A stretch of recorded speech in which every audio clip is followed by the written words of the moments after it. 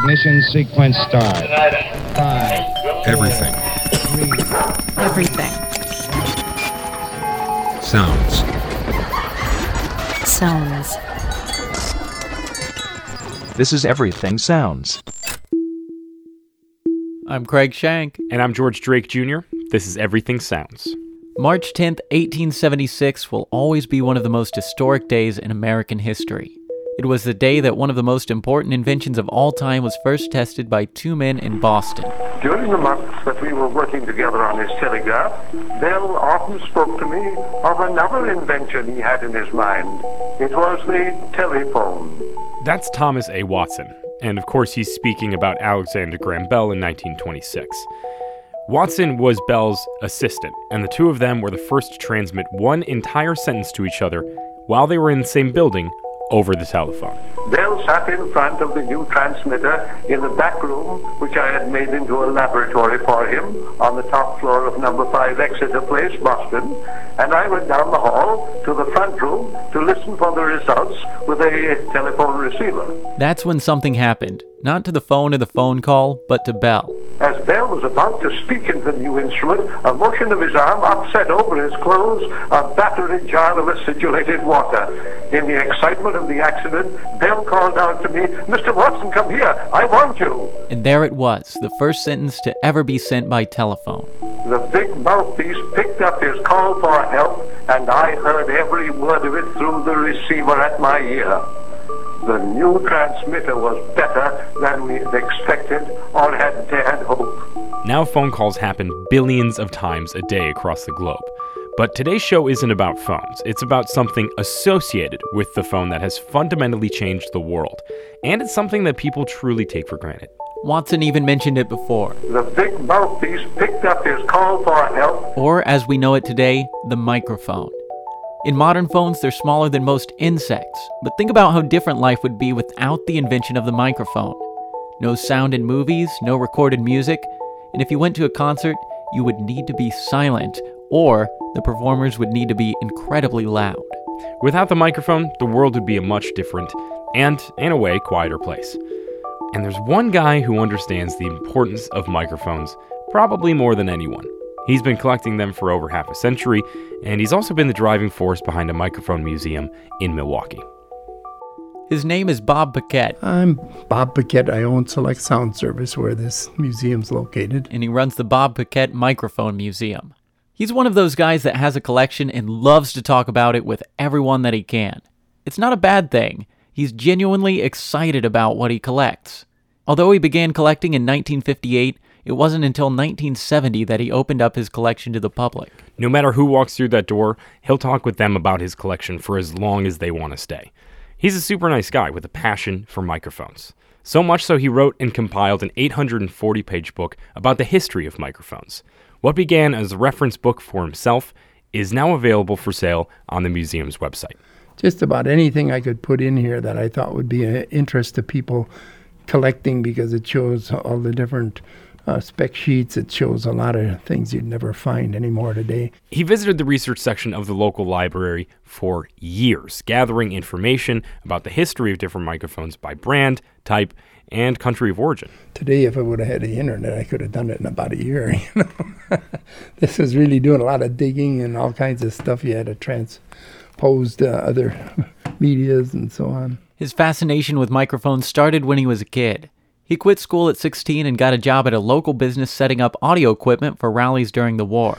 Big arena shows, they'd set up portable sound systems and so on. And that's when he began to work with microphones. And that's where I started. But I ended up working on microphones quite a bit because we would repair them. And eventually, when that company closed, they sold it to somebody else. And I ended up with an old 20s microphone that they had a double button carbon. And then I wanted to know what everything was like before that, so it just got into that. A few years later, he started his own sound company in the basement of his house. He kept it there for 8 years and was able to move to a bigger location, and from there, an even bigger location where he could not only display his collection, but he also expanded it. Bob has got thousands of microphones. Probably closer to 3,000. But there are some that he's missing from the collection. Those are shown by empty mic stands where they should sit on the shelf, which is arranged chronologically and by manufacturer. And I built, my office became shelves, and I started showing it from then on.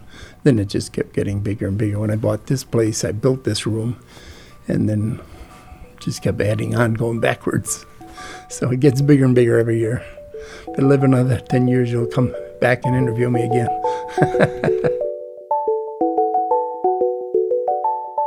Before we go any further talking about the microphones in his collection, we want to clear something up about how many of his microphones actually work. Bob agrees that one common misconception about older microphones, and most standard microphones in general for that matter, is that they're essentially an electric version of the human ear, which isn't entirely accurate. They do pick up sounds, but the human ear has special skills. You know, a lot of people would call us and they'd say, just bought a big Ampex recording system and the mics are no good. Can you rent us mics? I said, it's not the mics. I said, my guess is you got 12 people at a table and you got one mic in the middle. She said, yeah. I said, it doesn't work that way. The main difference is that the human ear is selective. With our ears, we're able to hear sound from numerous sources and exclude those elements that we don't want to hear in order to focus in on that one thing that we do. Most microphones aren't designed to do that. Let's say you're talking to a friend at a table in a restaurant, and you set one of his microphones in the middle. Like he said, it wouldn't be able to pinpoint only what you want it to record. Your friend will blend in with the rest of the sounds in the restaurant. But as humans, we're able to focus in on that one element, her voice in this instance, and ignore all of the other sounds in the environment. Nothing. Get into playing Hold It for a minute and a half, and he looked at me with a stink eye, and I said, that's right, I'm the teacher. You try putting it on mono on earphones and listening, you can't tell. You can't separate them at all because just the way sound works, you know.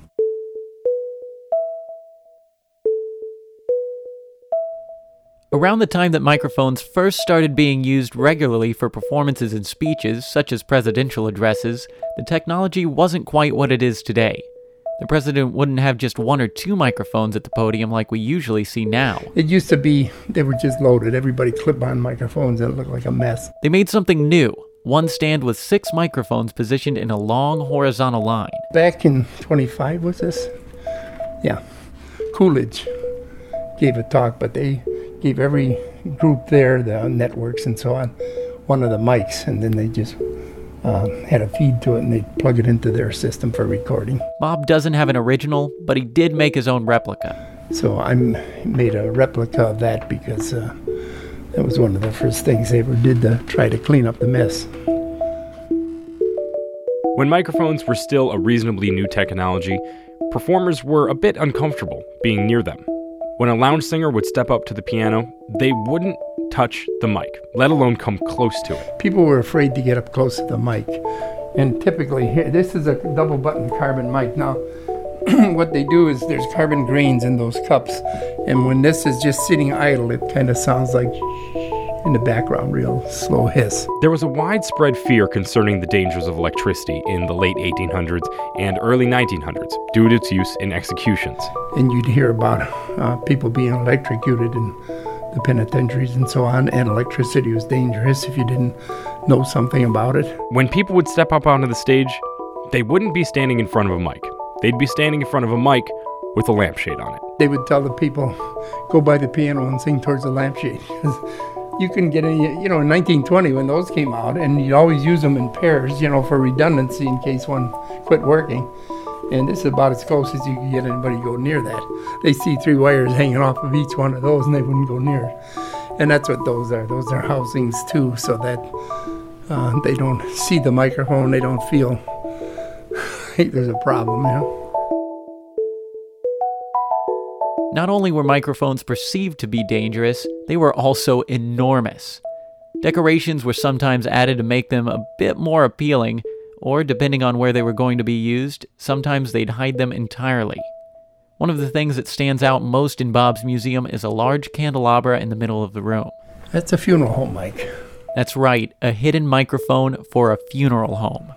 Well, when they would do the real big, say the mayor died in the city, they'd rent an auditorium. And usually there was a platform that's maybe 3 feet up. Well, that would sit in front of the platform, and they'd have a podium, so I'd come up in front of them. And in fact, that's how Turner started. They were in the funeral home business, and they developed the sound system for funeral homes. Later, Bob found out that the funeral mic was actually part of a set. And if you're a bit squeamish about morose anecdotes, now might be a good time to turn the show down for about 25 seconds, starting now. There was a big collector in Chicago, Ralph Muckow, Dr. Muckow. He had a big radio collection. He came here one day and he saw that. He says, "You want the matching unit to that?" And I said, "What's a matching unit?" He says, "Looks just like it, only there's a fan instead of a mic, and they put in the coffin in the summer to blow flies off." And I said, "No, it's a little morbid for me. I don't need that." Out of the thousands of microphones he has and has seen, there's a kind of microphone which Bob has never been able to track down or even find online. Microphones that have rarely been photographed, known as the Turner Colortones. From what Craig and I know, they came in a variety of colors, including yellow, green, and orange. The design is pretty unique, kind of an Art Deco look, a large fin which goes from the bottom to the top, and it's just kind of weird looking. At the time, they were incredibly unpopular. But from a present-day audio nerd perspective, they're pretty cool. The only ones that got those were the reps that went out in the field. And there was only 2 or 3 that got a set to show people. Nobody liked them. They thought they were cheesy and crummy looking. And I called the guy probably 30 years after he designed and built these, the engineer, and he said, "Oh God, I thought this was over." He designed this and they just didn't buy them. So he took them all home, threw them in the river behind his house in Cedar Rapids, Iowa. And I doubt if there's more than 2 or 3 sets of these anywhere. Naturally, with a collection as comprehensive as Bob's, he gets a lot of offers for certain microphones and collectors looking to trade. However, he's not keen on parting with pieces of his collection. I don't sell any mics out of the collection, no. But I do have spare mics occasionally I will sell, but the better ones I hang on to for trading stock, And I've got some pretty good mics a lot of people would like. And I said, "Well, you find this one and you make an even trade for it, And it's probably worth less than what I'm offering them, but I've never found it, so it's worth it to me. Not only that, if you ask him if he'll loan one of his mics, even for a fee, he'll probably say no to that too. He does have some extra microphones that he'll rent out, but nothing from his permanent collection will leave the museum. He once had a bad experience with loaning pieces of his collection. We'll avoid using the guy's name just to be on the safe side, but Bob would probably be willing to let you know about it if you asked him in person. Just know he's a very famous and well-respected movie director. I rented him some mics and he wouldn't give them back. He said, "Well, you said they're worth this much more. Let me pay you for them." I said, "No, I don't want the money." I said, "I want the mics back because they're too hard to find." Well, we went around for a year or so, and then I thought, well, if I try to fight them, the only people that are going to make money are the lawyers. So I sold them for that. But it took me about 8-9 years to find the ones I had rented them because it was like 16 mics. While making the movie, he wanted the sounds of the microphones to match the recordings from the era that they were made. However, the mics actually sound fine. It was the radio, recording, and home audio equipment and their fidelity issues before the 1940s that people associate with the period of recordings. And he, at the time, wanted microphones of that era. And I said, "Well, you got this mixed up. All the stuff I'm giving you is pretty high-quality stuff." And I said, we were way ahead of the game back in the 20s and 30s. So I said, "They're not going to sound like you think." He said he wanted all that, all the distortion and noise and everything. But he had to hire an acoustical engineer to do that for him and EQ everything and add noise and so on, We thought it would be fun to test Bob's knowledge with something that Craig had at home. He brought in a mic that he owns to learn more about it. This is actually a gift I got for Christmas a few years ago from my dad. Mm-hmm. He knew that I loved radio, and then it was a little bit after I'd started. So I'm just kind of curious if you know a little bit about it, kind of. In the first place, you're on a telephone base. This belongs on there's another piece that goes under here that's felt lined, and it's from a telephone, candlestick telephone. But this is a crystal microphone. Have you used it at all? No, I've never used it. It'll be high impedance, so you have to plug it into like a guitar amp or something, because nobody has high impedance anymore. So I asked him when it was made. I'd say in the 40s, probably. 40s or later 40s, yeah. I then asked if he had one like it in his collection, and without missing a beat, he responded, Should be right up at the top shelf there. Look along the top shelf somewhere. Oh, yeah, right there. See if it matches up, yeah. Pretty much exactly the same. A room full of over 1,000 microphones, and he knows exactly where each one is. Then he said the words George and I didn't expect to hear. Let's go check it, see if it works.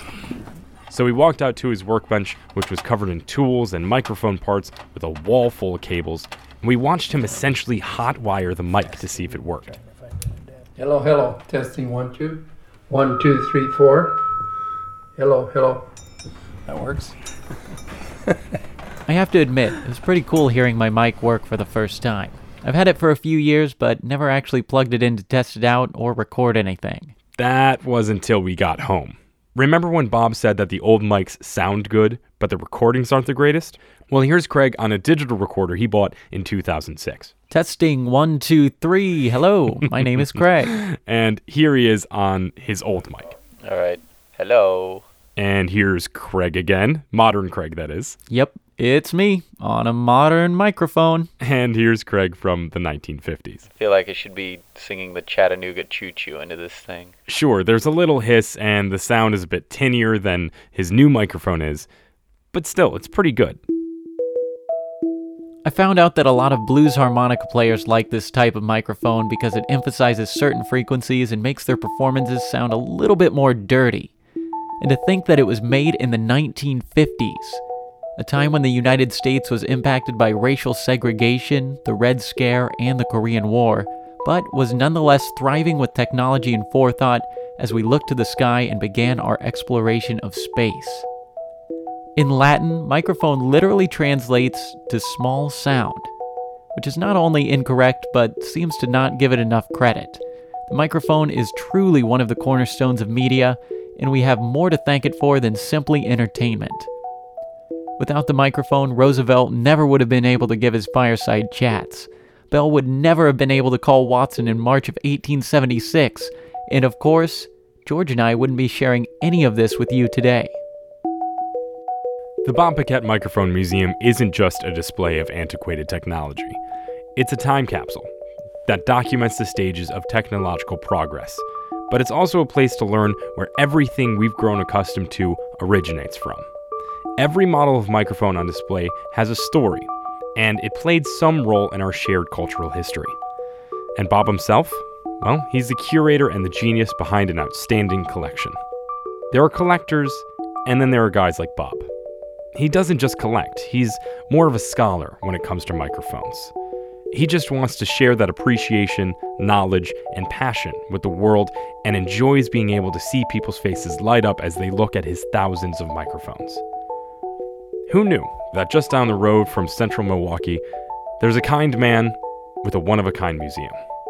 I still look at it like I've always been. I'm just a regular guy, and that's it. And, I have a lot of information, and that's fine. I can help people out with it, but I don't look any beyond that. So it's a lot of people, when they get a hold of me finally, they'll say, well, you're the guru on microphones I hear. Can you tell me about this? So I probably got that reputation across the country, but it wasn't designed to be that way. I just enjoy doing it, and I'd like to see people learn about it, Because that was the first thing I liked about the whole business too, was the microphones and how they worked and what they did and so on.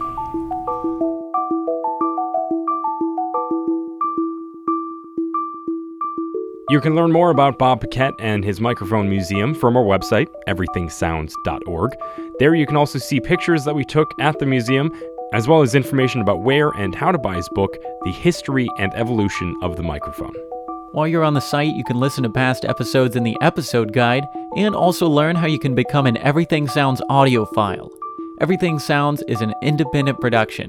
George and I are literally a two-man operation, and we have no outside assistance aside from people like Bob, who are gracious enough to share their time and stories with us. If you'd like to help out, head to everythingsounds.org/support. And thank you to all of you who have rated and reviewed the show on iTunes. Keep those coming. They help us move up in their rankings, which gives us more exposure. We'll take all the help we can get. And also a special thanks to Amy Smetana, who helped us out with today's episode. Until next time, I'm Craig Shank. And I'm George Drake Jr. This is Everything Sounds. This has been Everything Sounds. Find out more about the podcast at everythingsounds.org. Connect with Everything Sounds on Facebook and also on Twitter.